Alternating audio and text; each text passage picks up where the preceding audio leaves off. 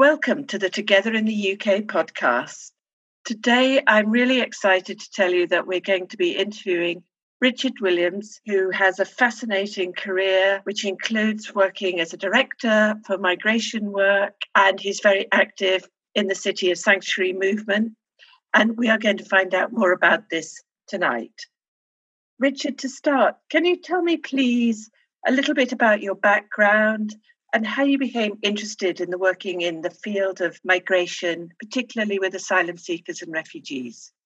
Thanks for having me on. It was back in the early 90s that I was working at Sky News on the foreign desk, and it was the time of the Bosnian War. And I was starting to put together the images that we were bringing in of refugees and people fleeing that conflict in Bosnia with the people arriving in the UK. And then sort of little incidents like taking a minicab in West London and chatting to the driver as you do, and finding out that he was from Somalia, but that he was a qualified doctor. And also at the time, they were crying out for doctors in the NHS, and things don't change very much.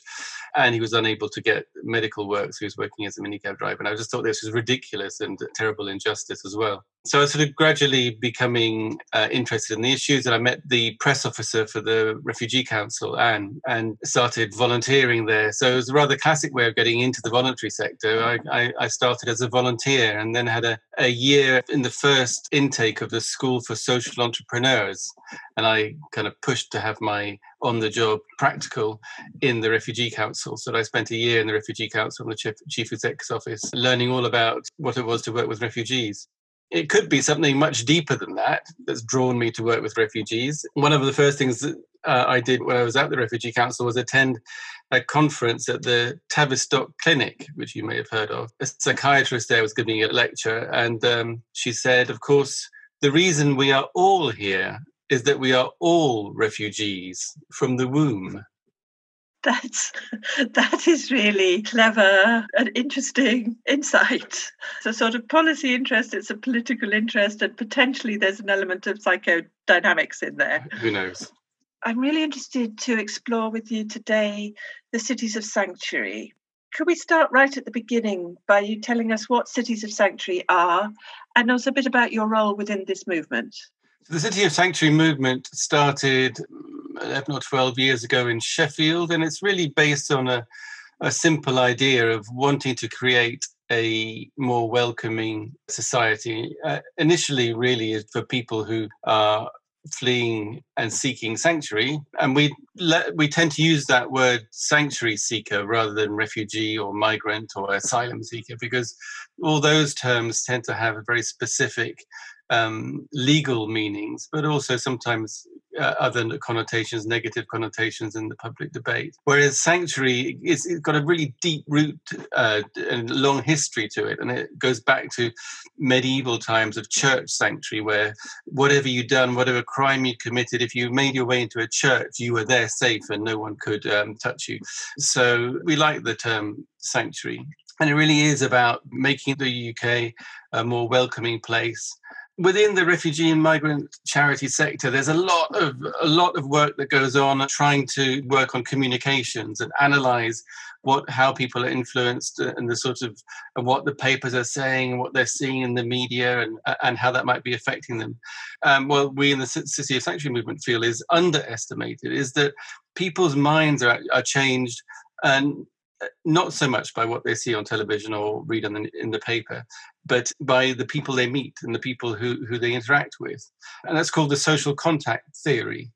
And so the City of Sanctuary movement is founded on this social contact theory, that we can contribute to building a movement that will create a more welcoming society by inspiring people at the really sort of grassroots level. And so we've got about 120 groups across the country trying to make their cities or locations places of sanctuary. And they're doing it at a very local level by often working with different institutions like schools and trying to make them more welcoming places. Universities, there's a whole network now of universities of sanctuary, theatres of sanctuary. There are even midwives of sanctuary. So kind of whatever institution or area of work that you're in, chances are there's what we call a stream of sanctuary that's trying to make it just a slightly more welcoming place. particularly for refugees, for seekers of sanctuary. But effectively, when you make yourself a place of welcome for seekers of sanctuary, you make yourself welcome to everyone. We've really sort of shifted a bit to welcoming all, and that's what we do in the groups. I run one of the groups. I'm a chair of a group in my hometown of Brighton. I've also recently joined the national board as a trustee. Congratulations on getting onto the board. In terms of the social contact theory, I had a very profound moment at an event that Together in the UK run when a family who had come here as Vietnamese refugees 40 years ago, one of the brothers got up and he said, I can now say without hesitation and with confidence, there's nothing wrong with being a refugee, which made me realise, how people experience stigma and actually that it could happen to all of us. Could you tell me one of the most original initiatives you've seen in the City of Sanctuary movement? Well, I'm proud that in Brighton we had the first club of Sanctuary, which is a table tennis club, the first youth club of Sanctuary, which is the Hummingbird project that we helped establish, their global social club for young asylum seekers and other young people. And we have one of the first libraries of Sanctuary, all of which do amazing and innovative things. The Brighton Table Tennis Club, where Tim, who runs that club, doesn't like talking about integration of asylum seekers and being involved in that, although he does amazing work that does help to welcome asylum seekers. He talks about being a place of integration of the whole community, and he works with all sorts of different groups and takes table tennis tables into the local prison, for example, and works with prisoners. But they developed a program called Pinglish for young asylum seekers who were struggling at the age of 14 or 15 in schools, and said, come to the table tennis club, play table tennis. Anyone can play table tennis at some kind of level. And whilst you're playing table tennis, we will teach you English. And they literally do it as they're playing. So they'll hit the ball, and as they hit the ball, they'll say, let's go through the colours. So red, hit, green, hit, blue, hit. And they developed another program called Ping Maths, which is kind of what it says on the tin. And what's rather wonderful about the work they've done with young asylum seekers, unaccompanied young people, is that those young people, they were struggling in schools where other kids were doing GCSEs, and they'd recently arrived from abroad, their English was limited, came to the table tennis as asylum seekers who you were talking about the stigma. They then go to the table tennis club, learn English, learn to play table tennis, and get qualifications as table tennis coaches, and go back to those schools that they came from, not as asylum seekers, not as struggling students, but as coaches. And so they have a whole new identity, and that's a very powerful thing. That sounds fantastic. And they're having fun. Yeah, absolutely. If anyone wants to join the City of Sanctuary movement, what should they do? Google City of Sanctuary, go to our website, see if you've got a local group there. And as I said, there are 120 groups across the country. They're not all cities. There is a village of Sanctuary in East Sussex called East Hoathly. There are towns of Sanctuary. Look, see if you've got a local group. You can join the group. Even if there isn't a local group, think about what institution and what organisation you're involved in. Perhaps get your school or your children's school to consider going for a School of Sanctuary award, and then contact the National City of Sanctuary organisation directly and be put in touch with the person who runs the school stream. We have 3 or 4 regional coordinators who can help you perhaps set up your own City of Sanctuary group. Brilliant. Thank you.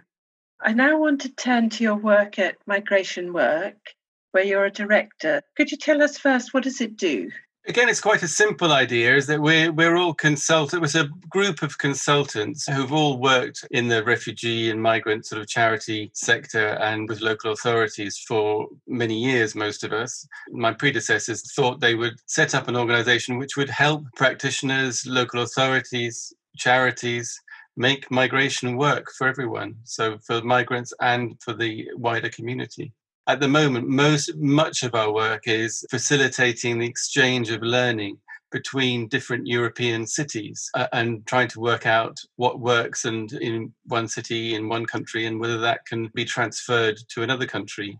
Unfortunately, that work relies very much on people from one city visiting people from another city. And those city visits are obviously not happening at the moment because of COVID. But, we believe there's an awful lot that can be learned, not necessarily by visiting projects, although that's what we do on these visits. There's often the conversations that go on when you're walking between places or on the way to the place where you're going to eat in the evening, or just walking around town and chatting to the people who are hosting you. That's where we find learning can happen, and it's a really powerful thing. Yes, the learning in the in-between bits is where you get the big insights. Yes, exactly. So have you learned that there is quite a difference in how cities across Europe work in this field? Well, yes, and I've also worked in Brussels. After I worked at the Refugee Council, I worked in Brussels for the European Council on Refugees and Exiles, sort of an umbrella organisation, and so became very familiar with the great cultural differences between different European countries, which can be pretty deep.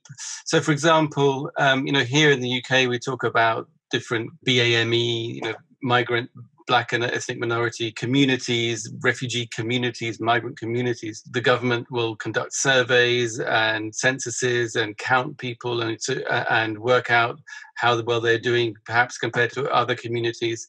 In France, that doesn't happen, because everyone knows the great slogan of the French, which is liberté, égalité, fraternité. And égalité means that all citizens are equal. And you can't divide them up by ethnicity. You can't look for those divisions in society, and you can't measure it. And therefore, it's quite difficult to make improvements. And at the moment, I'm working on a project with 4 cities, looking at young people, young migrants, and volunteering. It's really interesting, the different approaches that the 4 cities take: Bristol, Nuremberg, Turin, Toulouse. And we've halfway through the project, and already there's been a lot of learning. Are you able to share with us sort of a couple of examples of what you found really works? Good insights are really simple. This project was about the role of volunteering. And we went to Nuremberg, and we found that they really celebrate their volunteers, not just migrant volunteers, but all volunteers. The city gives a monthly prize for the best 2 volunteers, I think. And then they have annual prizes of €1,000 for the best young volunteers, for the best volunteers. And Bristol thought, well, we hadn't thought of that. They've got a lot of volunteering, but we don't really big up the volunteers as much as we could do. So they, for the first time, had a big event just before lockdown when they were celebrating their volunteers. But I think on the migrant-specific thing, really what works is when cities are working or local authorities are working with migrants, is when they stop seeing migrants as people to whom they need to deliver services or people with problems that they need to fix, but see them as people with talents and skills, people who are assets to the community. And that really transforms how you work with refugees and migrants, seekers of sanctuary. The other cities, the European cities, will love going to a Bristol project, an infant school in Bristol, where they had a thing called the Shared Ground Project, which had what they called a community learning approach, which was based on this idea that migrant parents are assets with skills to contribute. And they trained up the migrant parents, many of whom were also were refugees, to deliver training in schools about how to work with children from that particular community. And one of those groups of parents have set themselves up now with support from the city as a social enterprise. So that's really drawing on the skills and talents of the migrants and refugees and supporting them to be able to contribute in the way that they want to the community. The other thing we've found, and I've been involved with migration, working with European cities for many years, the thing that really matters is about leadership in cities. If you've got a mayor or people at the top who really get it about refugees and migrants, when they talk about them as assets, when they're proud of being welcoming places, that's when things work. And it usually needs a political leader, but it also needs someone high up in the council, in the offices, a senior officer who has the courage to take ideas forward. And do you think we are nationally moving towards that when we've seen how vital migrants are to how the state runs with the NHS and other services? I'd like to think so. I think the COVID does have a silver lining to it in that it has exposed the horrors, the terrible inequalities, particularly based on race in British society, but also highlighted many of the key workers that we've been applauding and praising are in fact migrants, often on very low pay. And that has revealed that the Conservative policy of when they talk about highly skilled and wanting to bring in the brightest and the best, they're talking about people above a certain pay grade. It's exposed that the flaws in that kind of policy. But I think it's whether it's a wider recognition of the value of migrants to the UK, I don't know. My final question was going to be if you share one insight with us on what really helps people create their new life. I think you've given me the answer there, which is it's actually to do with leadership and to do with mindset. Is there anything else that you'd add? Well, as I said, I think it's just being treated as human beings and human beings with skills, knowledge, and potential. But also, having said that, I was very struck by the writer Dina Nayeri, who wrote an article and then a book called The Ungrateful Refugee. And she speaks very forcefully about how we kind of expect or want refugees to be super people, great people, people who make this enormous contribution or better than everyone else, and people who are grateful to be here. And she says refugees don't have to be grateful, and we're just ordinary people. Some are better than others, some are more skilled than others, but we've got a right to be here because of the international law, which says that refugees have a right not to be sent to somewhere where they're going to face persecution. Yes, absolutely. So if anyone listening to this would like to find out more or support your project, what should they do? Well, the Cities of Sanctuary Network has a website, so look up at City of Sanctuary, and I said find out your local group. Migration Work, we also have a website, and we'd love to hear from people, particularly people who are interested in supporting our work as independent consultants and so on. We would love, and like any small charity, Sanctuary on Sea, the Brighton City of Sanctuary group could always use support. And you can find us on the web, on the City of Sanctuary national website, on Facebook, on Twitter, on Instagram. Just look for Sanctuary on Sea. And to find out more about Together in the UK, go to our website, togetherintheuk, all one word, .co.uk. Thank you very much, Richard, for sharing your insights with us today. Oh, lovely to talk to you, Teresa.